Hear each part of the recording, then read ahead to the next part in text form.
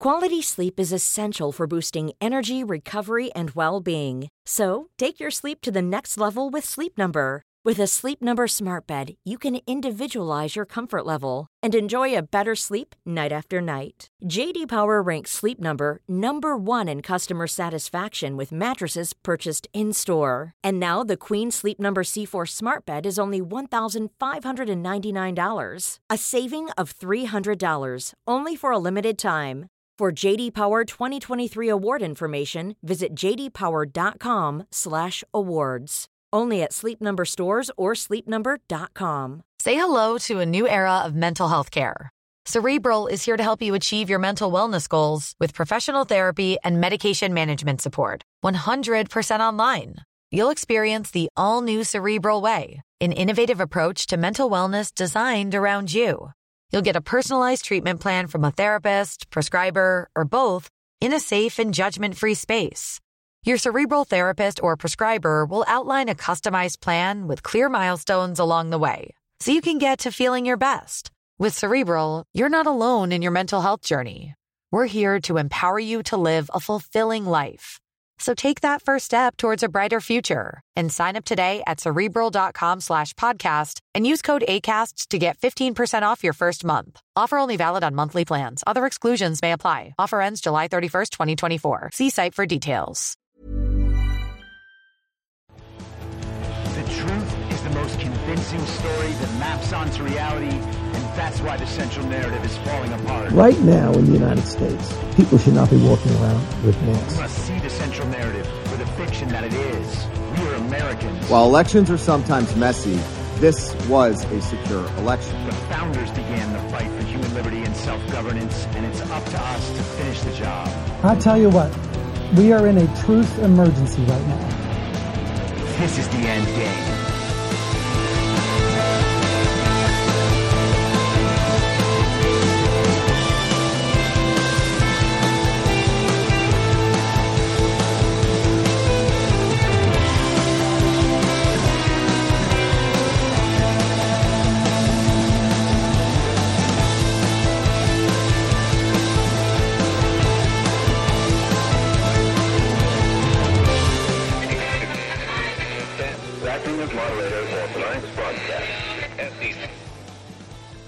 It's Wednesday, September 28th, 2022, the 616th day of dystopia. I'm your moderator, Chris Paul. Let's be reasonable. A warm welcome and hello to all of you listening to the podcast on the day of its release. The only way to do that is by becoming a paid subscriber at imyourmoderator.substack.com. You can do that for as little as $50 a year or $5 a month. And by doing so, you will be supporting me and the work I do and this show as it expands. And if you can't, or you don't want to, just keep listening to it for free a couple days later on a variety of other platforms. And all I ask is that you please share it with your friends. Yesterday, we discussed what looks like an attack on the Nord Stream pipelines that carry natural gas from Russia to Germany. Nord Stream 2 was supposed to open and begin pumping gas to supply parts of Europe with energy resources. The leaks in the Nord Stream pipelines come just on the heels of the opening of the Baltic pipe that's going to take natural gas from Norway through Denmark and down into Poland, and they almost cross there in the Baltic Sea. Now, some of the Western media and our intelligence agencies and parts of the global communist establishment rushed to blame Russia for blowing up its own pipes because Russia apparently decided that they no longer wanted to make tons and tons of money by supplying Europe with energy that is produced from Russia's overwhelming abundance of natural resources. They tried to claim that this was some bold move by Russia to sabotage their own pipes and make it look like someone else did it. But in reality, Russia already had that leverage over the European energy market because they were the ones supplying the resource, and they could have simply turned the pipe off if they wanted to hold European nations hostage. Now, the reason they might want to do that is because European nations continued to back and support Ukraine, whatever Ukraine is, in their efforts to continue waging the ethnic civil war in the Donbass. And then once Russia came in to defend those regions, the European nations began supporting what we have been calling the war in Ukraine.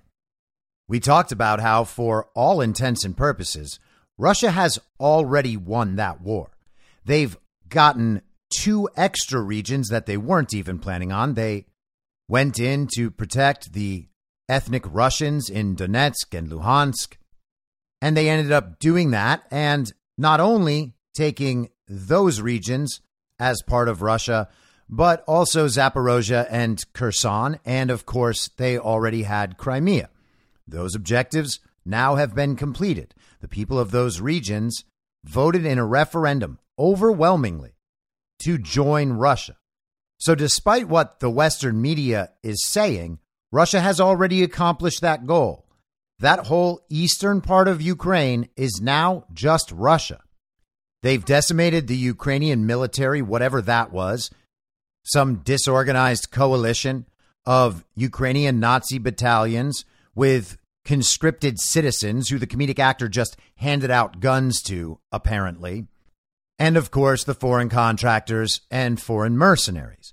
That army's been consistently decimated. The media is portraying that Russia is having some sort of draft and that thousands of Russian men are fleeing the country because they don't want to support Putin's war of aggression, his unprecedented invasion in Ukraine. Except that's not true. Russia's just calling up reservists to active duty within Russia and in support of Russia's professional soldiers who are doing the fighting in Ukraine. Pictures coming out of Russia had thousands and thousands of young men lined up, ready to go serve their country. It's not a draft. Russian men aren't generally fleeing. They are going to serve. And it isn't happening because Russia's getting destroyed. It's happening because Russia is under continued threat from the global communist empire and evil twin factions in nations like ours and in the UK and in other European nations that continue sending money, continue sending arms, and continue saber rattling. So Ukraine doesn't really have a military now. Ukraine has lost that eastern portion of the country where a lot of the nation's productivity comes from. So they don't have that anymore. They have a puppet for a president, the comedic actor Volodymyr Zelensky, and he's certainly not making decisions on behalf of Ukrainian citizens.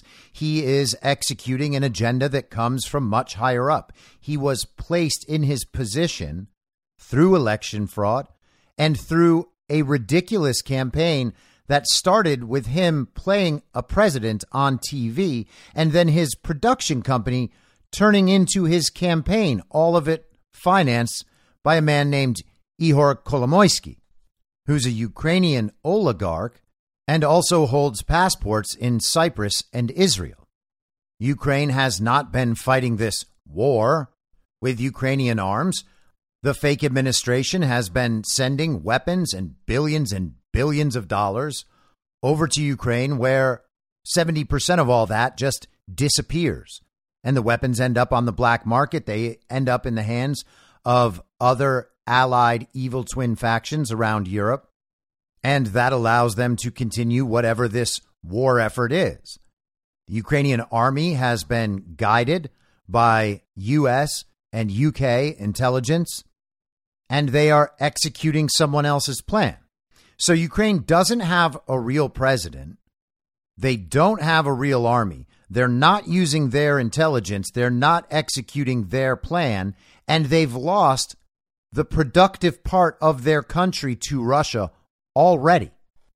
Now, the media isn't going to tell anyone any of this, but certainly the leaders of nations know and intel communities know. There is a huge and widening gap between the reality on the ground there and what the global state propaganda media is telling the citizens of the Western Hemisphere. And of course, all of this is necessary for them because if they were to talk about the reality on the ground, no one would continue supporting this. And it turns out that even with all of their propaganda efforts, fewer and fewer people are supporting it. Twitter still supports it. Joe Biden's fake administration still supports it. The Democrat Communist Party and many complicit Republican communists still support it because they like war and they like the global order. The global order is what has made them powerful and rich. And of course, these people have absolutely no principles and don't care at all about representing their constituents, so they're happy to go along with all of this. So, of course, pinning something like this on Russia would be a boon for them. This would be the sort of thing that they could tell the world, look how evil Russia is. Russia's trying to make Europeans freeze this winter. Now, if you recall when this whole conflict started, the United States and Europe tried to impose sanctions on Russia to destroy their currency, which would actually harm Russian citizens. Economic warfare doesn't hurt the rich people in Russia. It doesn't hurt the oligarchs, but it destroys average people. So the West made the choice to destroy average Russians in an attempt to get Putin to stop doing the thing they don't want him to do. For the West, it was not Vladimir Putin needs to stop this or he will be destroyed. It's Vladimir Putin needs to stop this or we will destroy Vladimir Putin's citizens through economic sanctions. And they tried and they failed. But beyond that, the point is, it's reasonable for a country who's supplying other countries with crucial resources to leverage the supply of those resources in an attempt to get those countries to stop supporting a war against the country supplying the resources. That's kind of one of the problems with war and why you're not supposed to just go starting them all over the place. So on one hand, we have Vladimir Putin threatening to cut off the supply of resources. And on the other hand, the people who are fighting Vladimir Putin went and imposed sanctions to destroy the Russian economy and harm the Russian people. One is a threatened action and something very real. The other one was actually carried out with the express intent of destroying the Russian economy. So those are not equivalents. But the media expects that you'll look at that situation and determine that Russia is actually the bad guy there because they continue to say that Russia is the bad guy there. You're not supposed to think about this for yourself. And if you believe all of that, if you still have your little blue and yellow Nazi flag in your Twitter profile, you'll go along with all of it.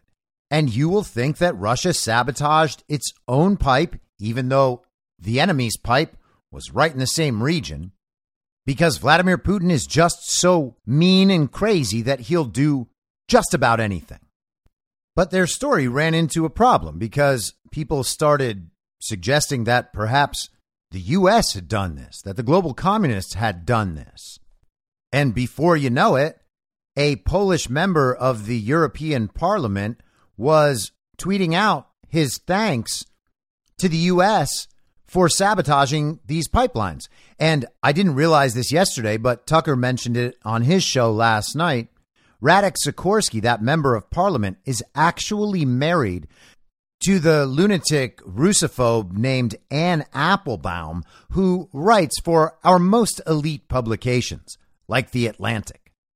And then people dug up clips that I played yesterday, Victoria Nuland and Joe Biden talking last winter about how if Russia invaded Ukraine, they would find a way to shut down and stop Nord Stream 2.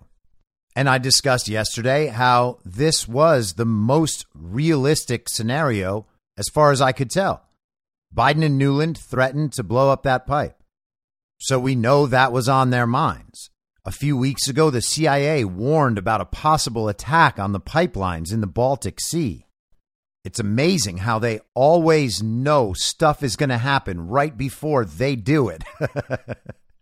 And it makes sense that they would do it, because the evil twin faction of the United States, as represented by the illegitimate administration in coordination with their counterparts in Europe, with the global communist order and their governing bodies, well, they all stand to benefit from this. The United States would be happy to step in and supply all of the resources that they are now missing. And it allows the United States to take the leverage Russia had over those resources and put it in their own hands. Now they have the leverage. They get to set the price. And part of that price would be the continued support for the anti-Russian efforts in Ukraine. Now, Donald Trump remained pretty quiet on all of this through the end of the day yesterday, but this morning he came out with a couple of really interesting posts on Truth Social. The first was this: everyone is talking about the big hurricane barreling into Florida, as they should be. But perhaps a far more important event in the longer term was the announcement that the Nord Stream 1 and 2 pipelines out of Russia, which I brought to the world's attention as president when I explained how crippling reliance on it could be for Germany and other parts of Europe. Everybody laughed at the time, but they are not laughing anymore. Has been sabotaged. This could lead to major escalation or war. And then he soon after followed up with this: U.S. quote unquote leadership should remain cool, calm, and dry on the sabotage of the Nord Stream pipelines. This is a big event that should not entail a big solution, at least not yet. The Russia-Ukraine catastrophe should never have happened and would definitely not have happened if I were president. Do not make matters worse with the pipeline blowup. Be strategic, be smart, brilliant. Get a negotiated deal done now. Both sides need and want it. The entire world is at stake. I will head up group, and he put 3 question marks after I will head up group. Then he retruthed a whole bunch of Q-related memes, which has the media going absolutely insane, and which I'll maybe touch on later. But he then dropped one more message about the situation with the pipelines when he retruthed the video of Joe Biden talking about how he would find a way to stop Nord Stream 2. Let me answer the first question first. If Russia invades, that means tanks or troops crossing the border of Ukraine again. Then there will be no longer a Nord Stream 2. We will bring an end to it. How will you do that exactly, since the project and control of the project is within Germany's control? We will, I promise you, we'll be able to do it. His caption in that post was, "Wow, what a statement. World War III, anyone?" So Trump has been talking about the escalation into a potential World War III for quite a long time. Not just about the Russia-Ukraine situation, but also previewing the China-Taiwan situation. And the situations have been escalating. The talk of the use of nuclear weapons has been increasing on both sides, generated first by the West and responded to by Vladimir Putin. And that can be expected. If someone threatens potential nuclear strikes and begins seeding the narrative for nuclear strikes, that's the sort of thing that has to be responded to, particularly when we've seen the history of the Western media in the last 7 months in Ukraine, where they continue to generate stories about potential false flag attacks and potential nuclear disasters. You'll remember that they've been shelling the nuclear power plant in Zaporozhye for months. And it's good to name and take note of what's actually happening here. We have the UN and its allies in the West, the United States, the UK, Germany, NATO, and much of the EU supporting a situation that they simply should not be supporting. They continue to fund and arm the effort, and they don't seem like they care whether or not this ends up in World War III. In fact, it's seeming more and more every day like that's exactly what they want. And that should be assumed to be true, because there's not a moment through this entire period where they have been honest about what's happening on the ground, whose motivations are driving what, or what their intentions are. It's clear that no one at this point is still talking about Ukraine's sovereign borders. So to some extent, it doesn't really matter exactly who sabotaged the pipeline. Maybe it was the CIA. Maybe it was some part of U.S. military. That is highly doubtful as far as I'm concerned. Maybe it was Germany. Maybe it's whatever we're still referring to as Ukraine. But Ukraine kind of doesn't even exist in an important sense. And then there are some who suggest that maybe it was China in order to pit the West and Russia against one another and escalate the situation into a war that China can then take advantage of. And in a different era, that might be a really smart interpretation. I don't think it's accurate here, although obviously I don't know. China and Russia certainly seem to be pretty close allies and pretty closely aligned on just about everything that's been happening in the last couple of years. So the idea that China would intentionally escalate this situation seems a little bit ridiculous to me. That's kind of an anachronistic picture of where China and Russia currently stand and how war is being waged in this day and age. But maybe I'm wrong. Regardless, I think we can leave China aside. That seems like a pretty low probability situation as far as I'm concerned. So what matters is, was this Russia? And it doesn't seem like it was. It just doesn't seem like they'd have the motivation. And even if we could theorize a motivation, it doesn't seem like this would be the best possible way to accomplish the goals that we're theorizing, because Russia already had the leverage. And there's also been a rising resistance in Europe to the effort in Ukraine. The European people who are faced with a very cold winter do not want their governments to continue putting their well-being under direct threat to keep this totally illegitimate war effort going. The people of the world are seeing through all of this. So if Russia didn't do it, then it doesn't particularly matter which aspect of that global communist order and the evil twin factions that support it carried out the sabotage. They're all aligned.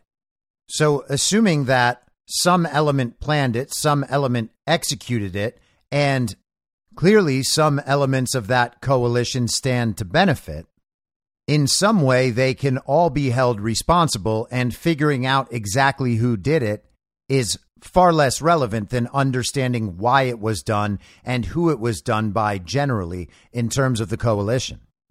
And Donald Trump seems to be reaffirming that with the repost of that Biden video. We know that Russia has been willing to negotiate so long as their terms are met throughout this entire period. Vladimir Putin laid out his terms back at the beginning of the conflict, and those have always been his terms. They didn't come to the negotiating table and agree to his terms.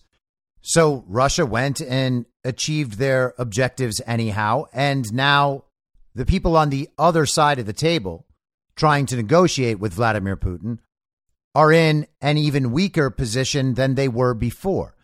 It makes sense that they would try to steal back some of their leverage. Now, there have been hints over the last few months that the comedic actor in Ukraine was willing to negotiate. That's one of those stories that keeps popping up and going away. And then he keeps making very forceful statements, often in English for the Western audience, about how the brave Ukrainians will never quit defending their country from this Russian aggressor. And here we are 7 months later with overwhelming death and destruction that was entirely unnecessary. None of the West's goals being met aside from creating this conflict and the money laundering and the arms dealing that goes alongside it, while nearly all of Vladimir Putin's objectives have been met. And now we're at a stage of intense escalation. So Donald Trump steps in to potentially negotiate the peaceful outcome here. And he's communicating this in public, which means that even much of the mainstream American audience will understand that he has done this. Now, the communists out there with their little tiny child brains will scoff at this and say, oh, that's the last thing we need. Oh, Donald Trump is just stepping in to help Russia as they're being destroyed on the battlefield. But you have to remember, these people don't know anything and their words have no weight. It's only important that they believe what they're being told so the people telling them all this stuff can continue what they're doing under the guise of having the support of at least some of the people. But despite that, Donald Trump as peacemaker is still an emerging narrative that they're going to have to contend with. Newsweek covered this morning in an article titled "Trump Volunteers to Lead Negotiations with Putin." And a lot of it is just restating information we've gone through, so I'll just read the last few paragraphs. The apparent sabotage of the pipeline, which provides fossil fuels critical for Eastern European countries to meet their energy demands, was seen as an apparent threat by the Kremlin to cripple the economies of Ukrainian allies like Germany into alleviating economic sanctions that have served to stall the Russian war effort. Now, that paragraph is entirely untrue. It's funny that they note that these are fossil fuels, the very, very bad kind.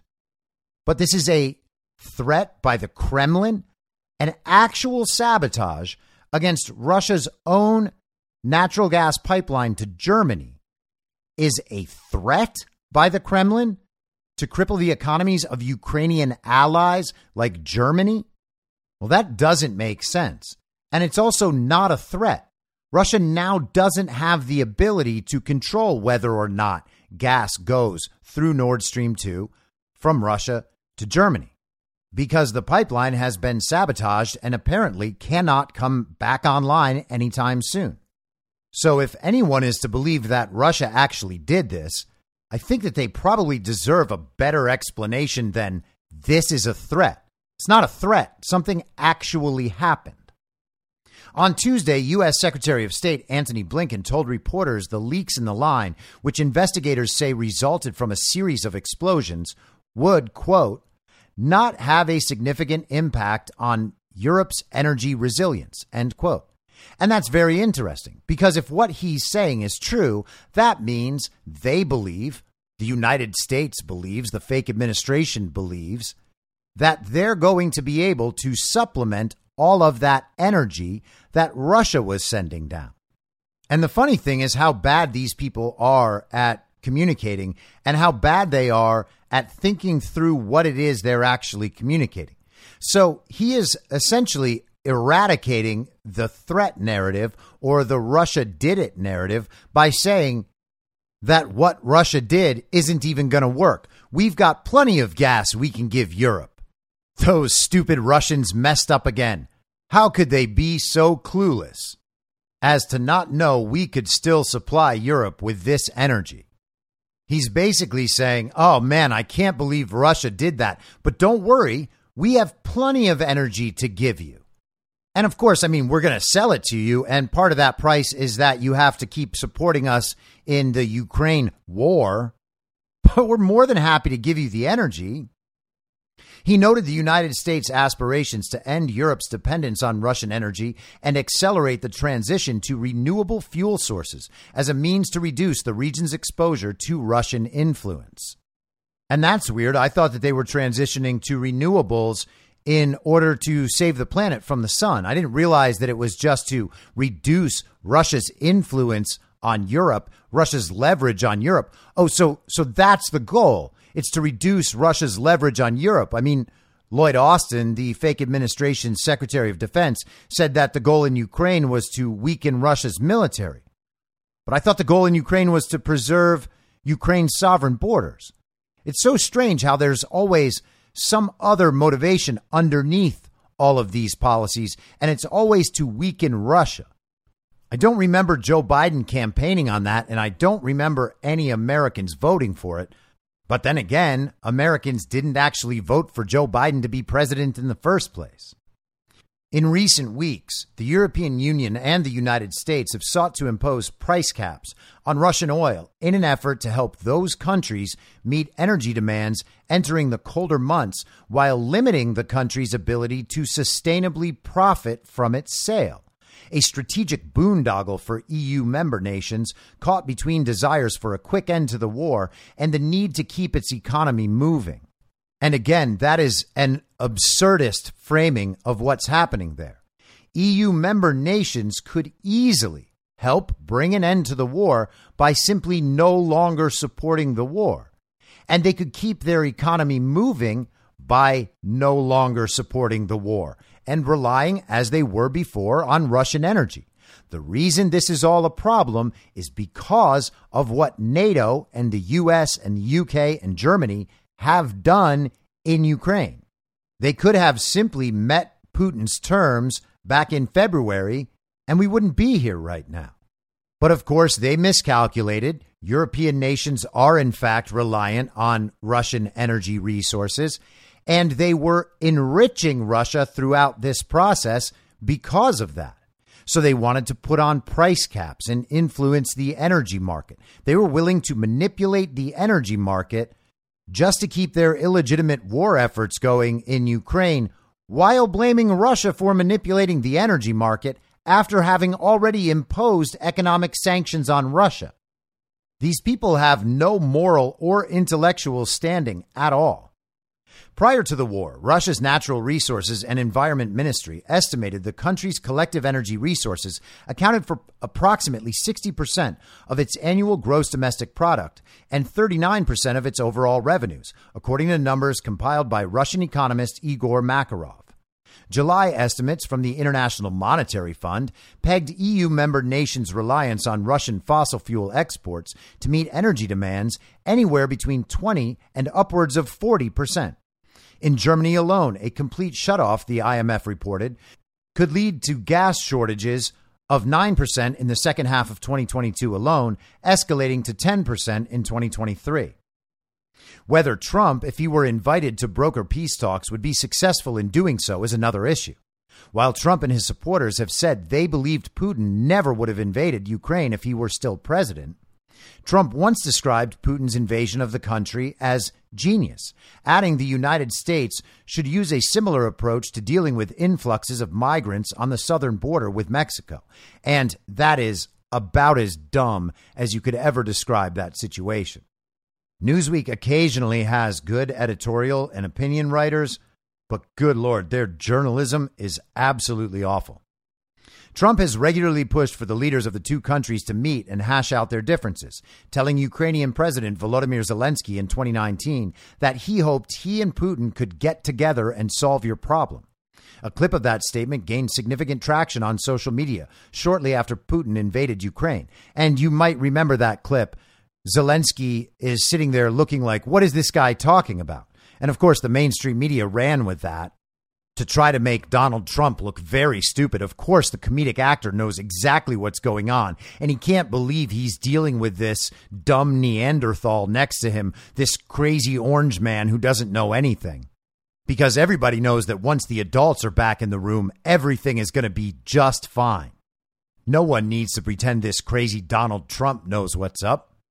But Donald Trump did know what's up, and he did know what Volodymyr Zelensky's actual problem was. It wasn't Vladimir Putin. It was the global communists who run the show over there. Notably, that same year, Trump was impeached by the House of Representatives after a whistleblower described a telephone call where he was overheard pressuring Zelensky to look into debunked claims about the 2016 U.S. presidential election in exchange for $400 million in military aid to confront Russian-backed separatists in the country. Some believe the separatists were installed there to create a pretext for the invasion. How about that? That is just some ridiculous conspiracy theorizing totally detached from reality. Trump was impeached by the House of Representatives in what history will record as the second most ridiculous impeachment of all time. The first being the fake impeachment trying to make it so that Donald Trump could never run for president again after the very violent insurrection. The whistleblower was originally thought to be the fake president's spokesman for the Department of State, Ned Price, but was actually Alexander Vindman. And the call that they're referring to was the one that Adam Schiff stood up in Congress in the impeachment hearings and read a false transcript of. The real transcript was eventually released, and it proved that there was no quid pro quo. The other funny thing about that whole fake impeachment was that what was being investigated in Ukraine was Joe Biden's corruption. There was proof of Joe Biden's corruption on Hunter Biden's laptop, which was already in possession of the FBI when the Ukraine impeachment hoax was carried out. There was exculpatory evidence that would have proved Donald Trump did nothing wrong, and the FBI had it, and everyone ignored it. And Russian-backed separatists, who are they talking about? The people in the Donbass who were defending themselves from an ethnic civil war being waged by Ukraine and the global communists with their Ukrainian Nazi battalions? Got it. It's amazing, isn't it, how the mainstream media can take Donald Trump's offer of being the peace negotiator between Vladimir Putin and Volodymyr Zelensky and turn it into a ridiculous notion because actually all of this stuff is Donald Trump's fault. Now, the Russian Ministry of Foreign Affairs weighed in on this yesterday. In a post on social media, they said, U.S. President Joe Biden must answer whether the United States acted on its threat on September 25th and 26th, 2022, when an incident occurred on 3 branches of Nord Stream 1 and Nord Stream 2, preliminarily qualified as pipeline ruptures, possibly as a result of explosions. The statement of intent was backed with a pledge. One must take responsibility for one's words. Failing to understand the meaning of what one is saying does not release one from liability. Europe must know the truth. And that was in response to the same Biden video. Now, the Russians also released a statement from their Ministry of Foreign Affairs on the referendums in those Ukrainian regions that are now, for all intents and purposes, part of Russia. On September 23rd through 27th, the Donetsk and Luhansk People's Republics, Kherson and Zaporozhye regions held referendums on their accession to the Russian Federation. The results of the voting have been tabulated with the overwhelming majority of voters supporting unification with Russia. 99.23% in the DPR, 98.42% in the LPR, and DPR and LPR are Donetsk People's Republic and Luhansk People's Republic. 93.11% in the Zaporozhye region and 87.05% in the Kherson region. The turnout was as follows: 97.5% in the DPR, 92.6% in the LPR, 85.4% in Zaporozhye, and 96.7% in Kherson.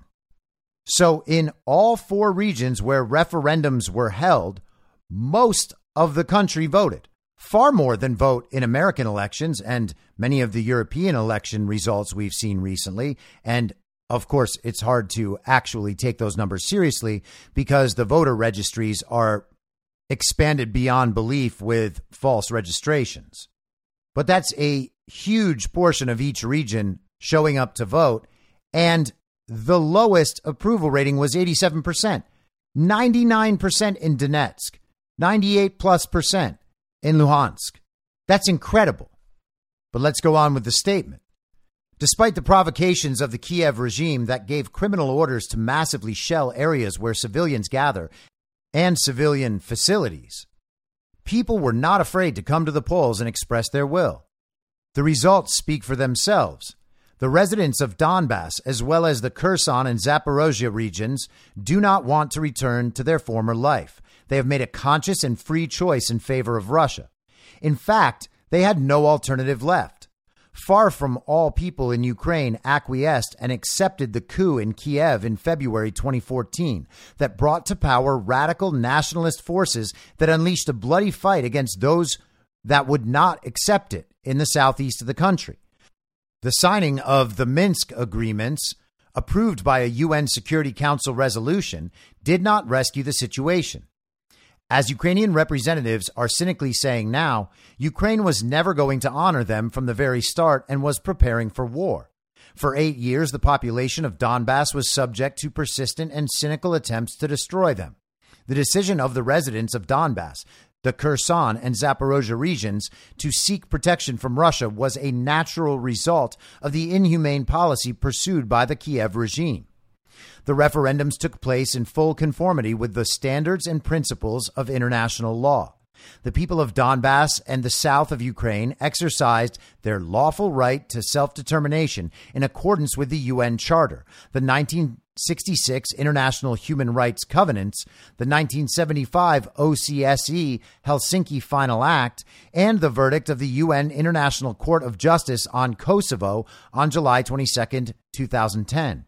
The latter confirmed that the unilateral proclamation of independence by a part of a state does not violate any norms of international law. International observers from Italy, Germany, Venezuela, Latvia, and other countries, overall 133 people, monitored the course of the referendums and recognized them as legitimate. We are grateful to foreign experts, bloggers, journalists, and representatives of public organizations for their courage, integrity, and objectivity. In the near future, we will enter a critical stage in our joint efforts to translate into life the desire of the residents of the DPR, LPR, and the Zaporozhye and Kherson regions to be together with Russia. So that's the view from reality. Russia has its motivations, its goals. Those are now aligned with the people of these regions of eastern Ukraine that are now going to be part of Russia.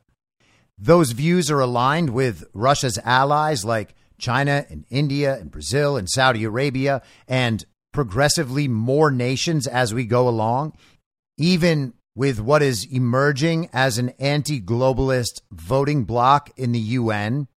And their motivation to end this conflict in Ukraine is a shared motivation with most people in Europe, even people who supported the Ukraine effort at the beginning. They are staring at a very, very cold winter, and their energy prices are already out of hand.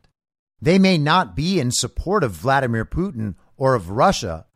They may, in some sense, support Ukraine. But what they support the most is being warm and not going broke. And in opposition to that, what do we have? What is the other side? Well, it's the EU, it's NATO, it's the UN, it's the United States and Germany and the UK and other European nations that are still supporting this conflict in Ukraine.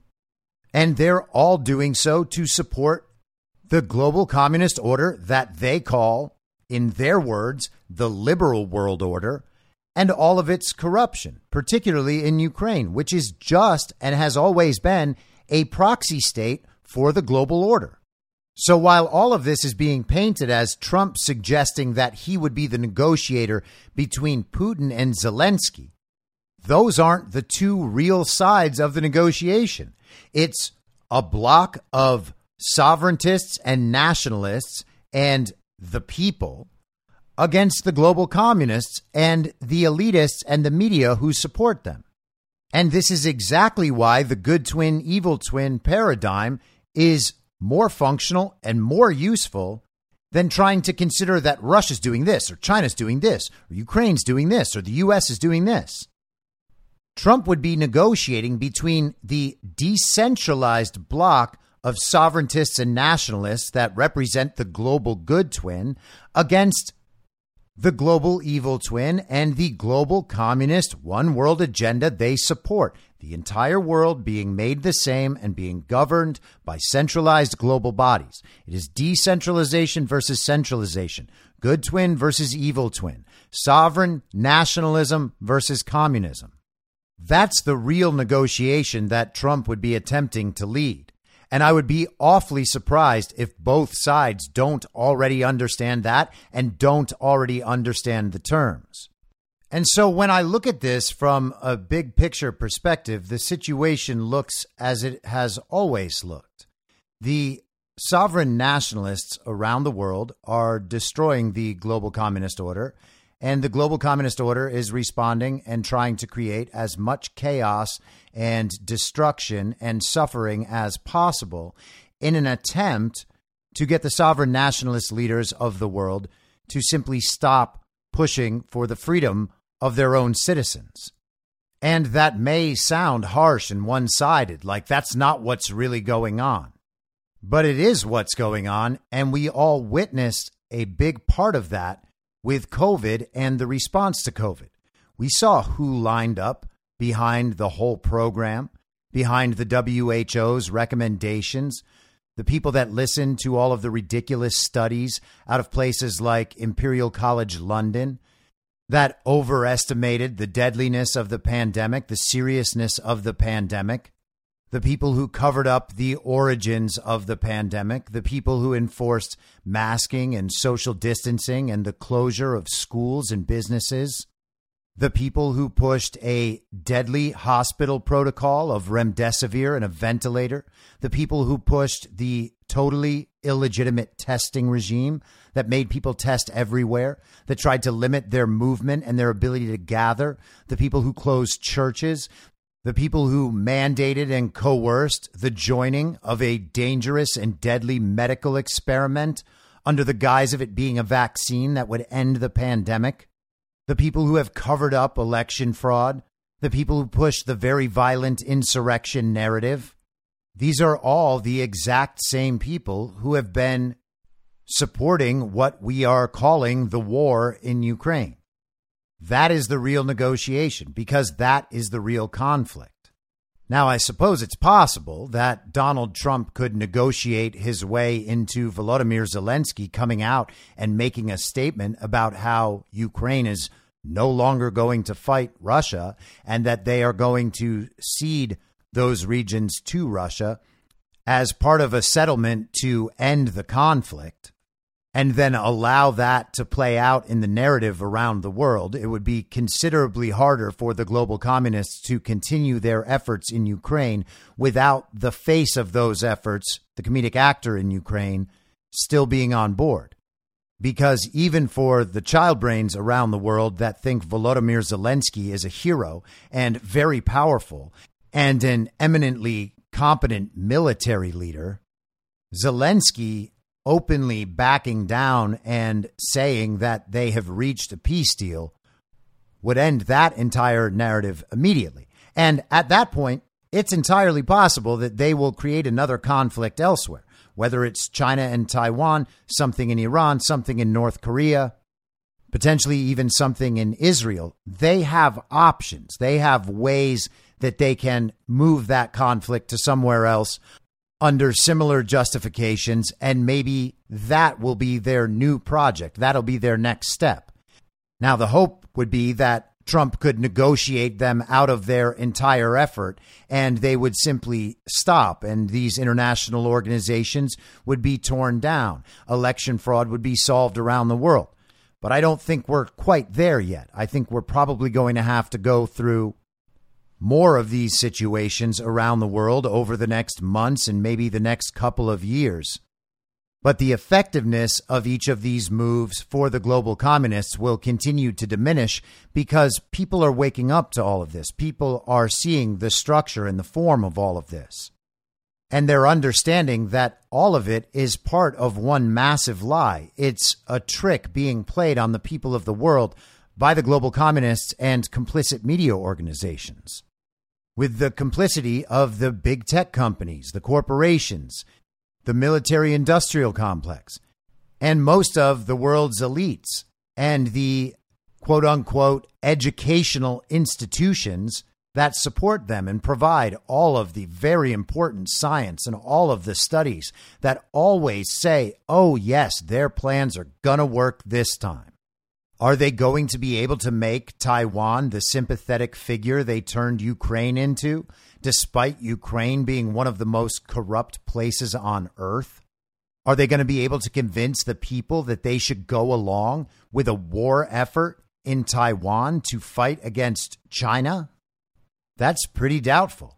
And it's interesting. It's always important to note and to remember that George Soros in the last few years has called Vladimir Putin the most dangerous man on earth. He's called Donald Trump the most dangerous man on earth. And he's called Xi Jinping the most dangerous man on earth.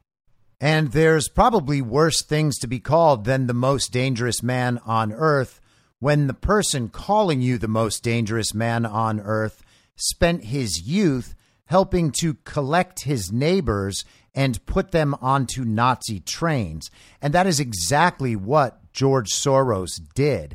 And he admits to it.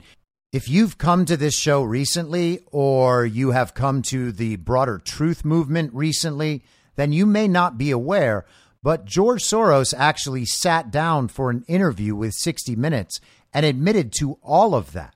And it's on video. You can find it pretty easily. You can find it on YouTube, but you can also find it in the information stream on Telegram, t.me/I'm your moderator. Just use the search feature and type in Soros 60 Minutes. Now, I mentioned earlier that Donald Trump has been consistently for the last few weeks retruthing posts that are directly related to Q. And if you are still scared of the QAnon boogeyman at this point, I don't know what to tell you. You're going to have to figure out your own way to let that go. That doesn't mean you have to fully buy in and believe it. And I understand a lot of people won't, because you've been convinced that there's something dangerous about it. Like you're going to read these little pieces of information and all of a sudden become a crazy person. But that's actually not how it works. You can just read the information and think about it and see what it means. See if it maps onto reality. See if you find it useful. See if you find it effective in increasing your understanding of the world and how it really works and current events and political corruption. But regardless of your opinion on Q or what it might ultimately prove to be, Donald Trump has still been publicizing it pretty regularly over the last 3 or 4 weeks.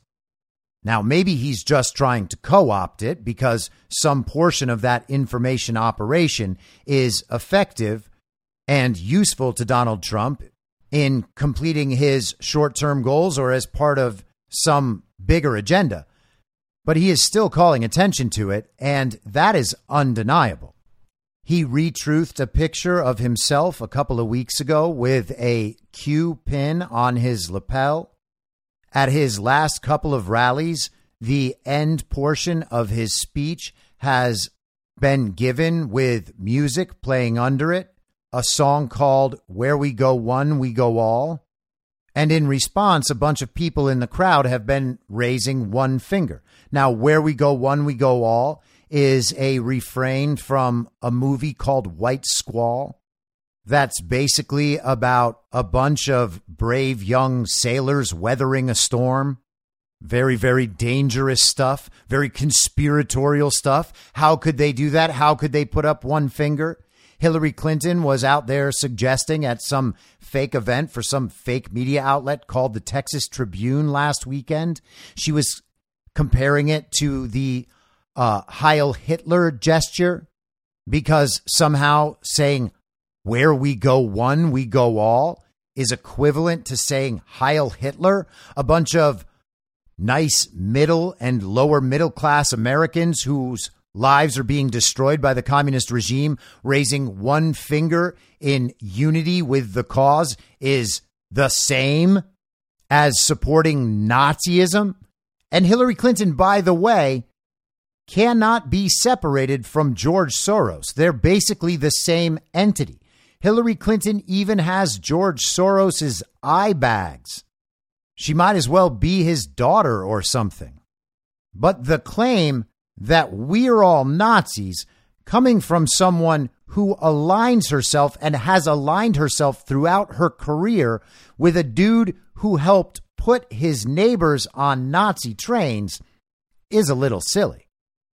And the media doesn't really know how to handle this. They tried the whole Nazi salute thing, just like Hillary tried. No one's really buying that. I'm sure that there are some people with blue and yellow flags in their Twitter bios who are all about it. But for the most part, no one's buying it. Kash Patel is out there openly discussing Q now. Donald Trump continues to point to it and did with a bunch of posts today, some of them saying things like, nothing can stop what's coming. And at some point, the media is just going to have to relent. They can't keep telling the same story about Q and QAnon while the reality continues to evolve and becomes more obvious to everyone. QAnon is not the scary boogeyman they made it out to be. It's just information among other information. But that boogeyman is the representation of their hate movement. And without that boogeyman, the hate movement can't really continue. Once people find out that QAnon is just a fake construct that they've made up to be the boogeyman, and that Q itself is not dangerous at all, it's just information, then they're not able to continue to pin every single dissenting view on QAnon. They can't say this evil thing is actually the accumulation of all of this disinformation that everyone's being told. All of those conspiracy theorists, they just believe all this disinformation and they go and join QAnon. They become dangerous themselves. Everyone is a domestic terrorist. Everyone is a white supremacist. Everyone is a science denier and a vaccine denier and a climate denier. And once that thing melts away, what do they have left? They actually have to argue on the issues, knowing that everyone on their side of the argument is absolutely clueless about every one of these issues because they've all just accepted and embodied the propaganda campaign. Well, that's not going to work. And Donald Trump knows this. And Vladimir Putin knows it. And Xi Jinping knows it. And Bolsonaro knows it. And Modi knows it. And Mohammed bin Salman knows it. And Viktor Orban knows it. They're not all child-brained victims of the propaganda campaign. But the key thing to remember is neither are the leaders on the global communist side of things. They know what's really going on. They just think the citizens of the world are too dumb and too weak to do anything about it. So they just keep trying to override the truth consistently. They stick to their story. It's a lie and deny policy. But all of it is coming to an end. Russia has called a meeting of the UN Security Council this Friday, and they're going to lay out the evidence they have about what's happened to these pipelines. And what then? It is falling apart for the global communists on each and every level. And the last of those levels are the QAnon thing and the Donald Trump thing. The QAnon thing is collapsing. And if Donald Trump is somehow able to step in and negotiate the end to this conflict, the Donald Trump hatred is going to go away too. And then they have absolutely nothing left. And this isn't some random occurrence. This is the end of a process intended to create these particular results.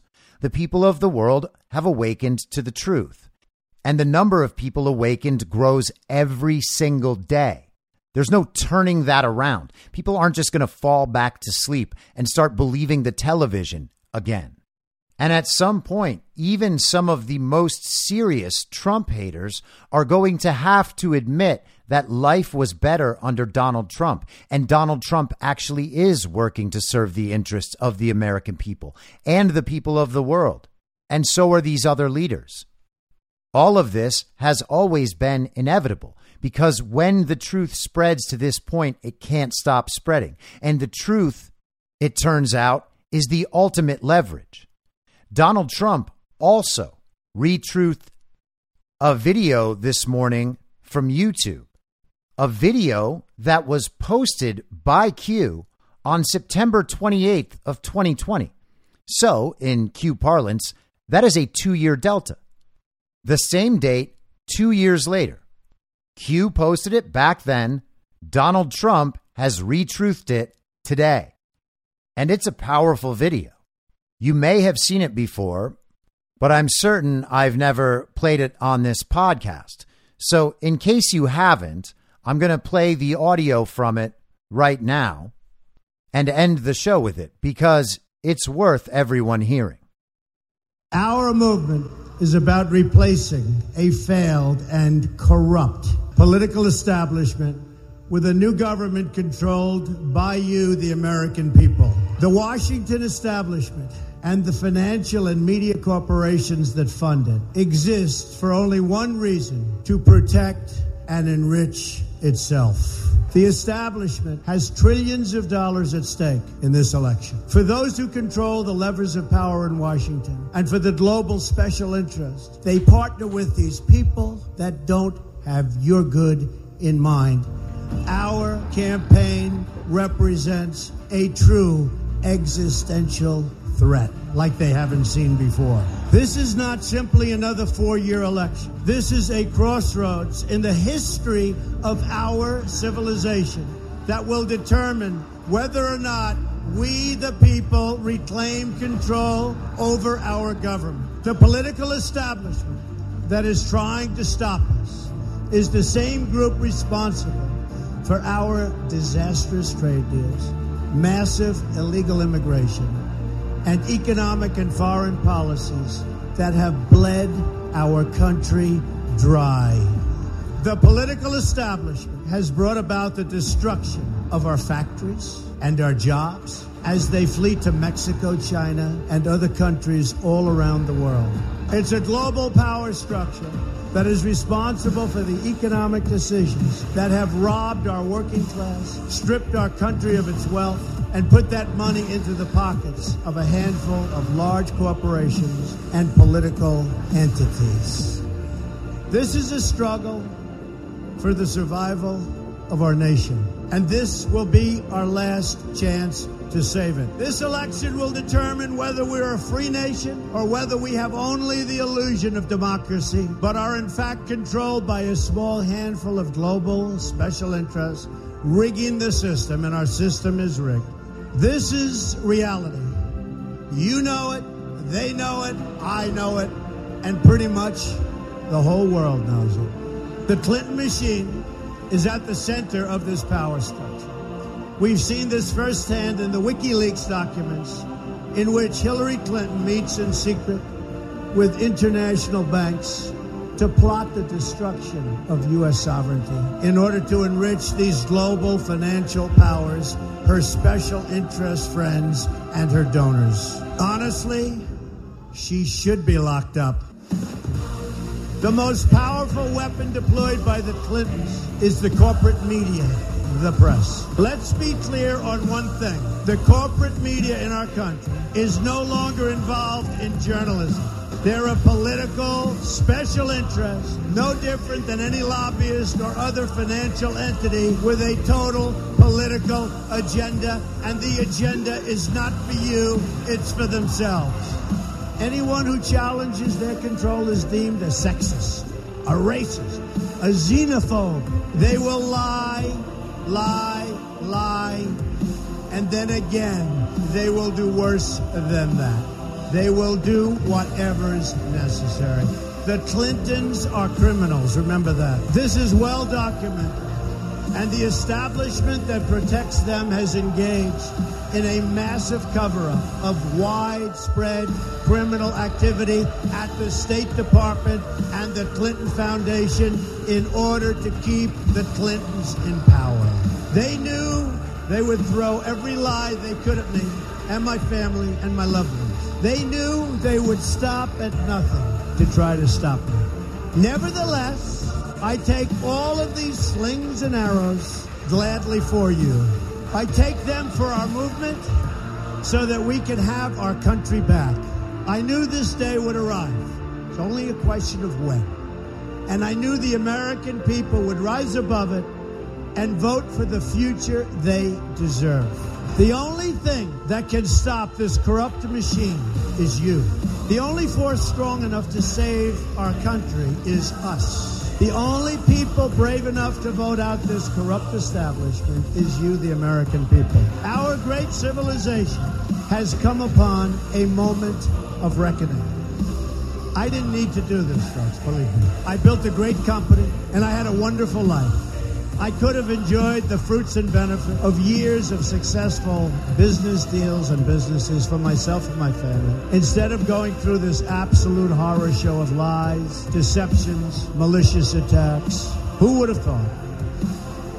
I'm doing it because this country has given me so much, and I feel so strongly that it's my turn to give back to the country that I love.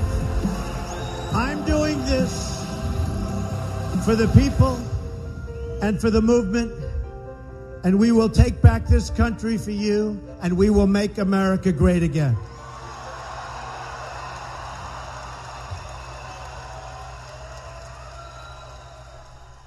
So that's from 2016, and it's called "This Video Will Get Trump Elected President." And Trump posted that this morning, a perfect 2-year delta with the Q post from September 28th, 2020. So say whatever you want about Q. Honestly, believe whatever you want. Hey, maybe you'll turn out to be right. You've been wrong a lot. If you bought into COVID, or you were never Trump, or you think QAnon is actually scary and dangerous. But it's all right to be wrong again. I know it's hard out there. But you certainly can't deny that Donald Trump doesn't think it's stupid. At the very minimum, he thinks it's useful. At the very minimum. And he's calling a whole lot of attention to it. And it's probably for a reason, don't you think?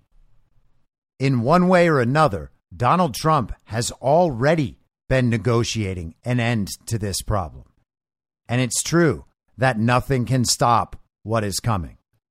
I'll be back tomorrow at the same reasonable time on the same reasonable podcast network. I don't have a network. Masks and lockdowns don't work. They lied to you about a pandemic.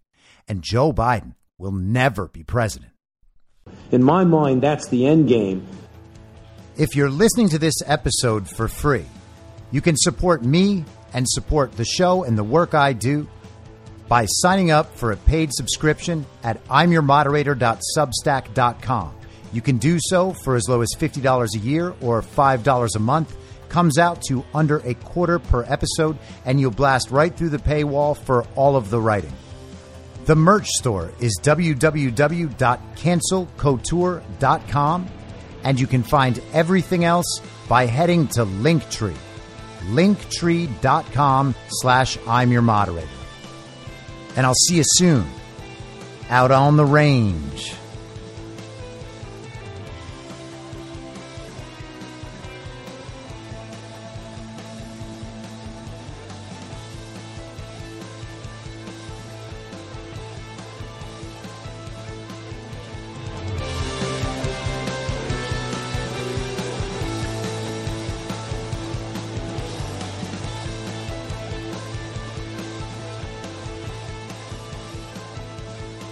It's high noon.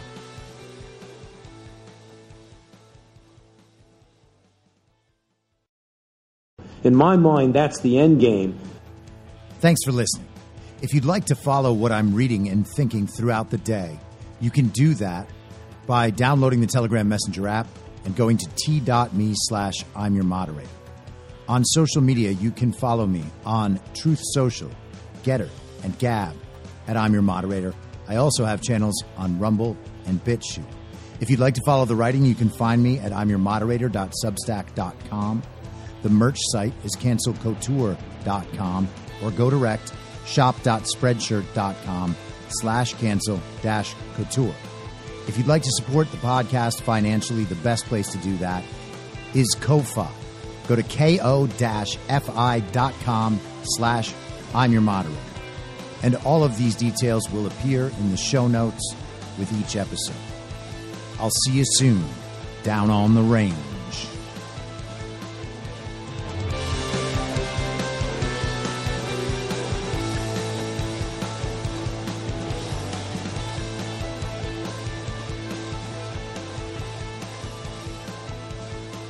It's high!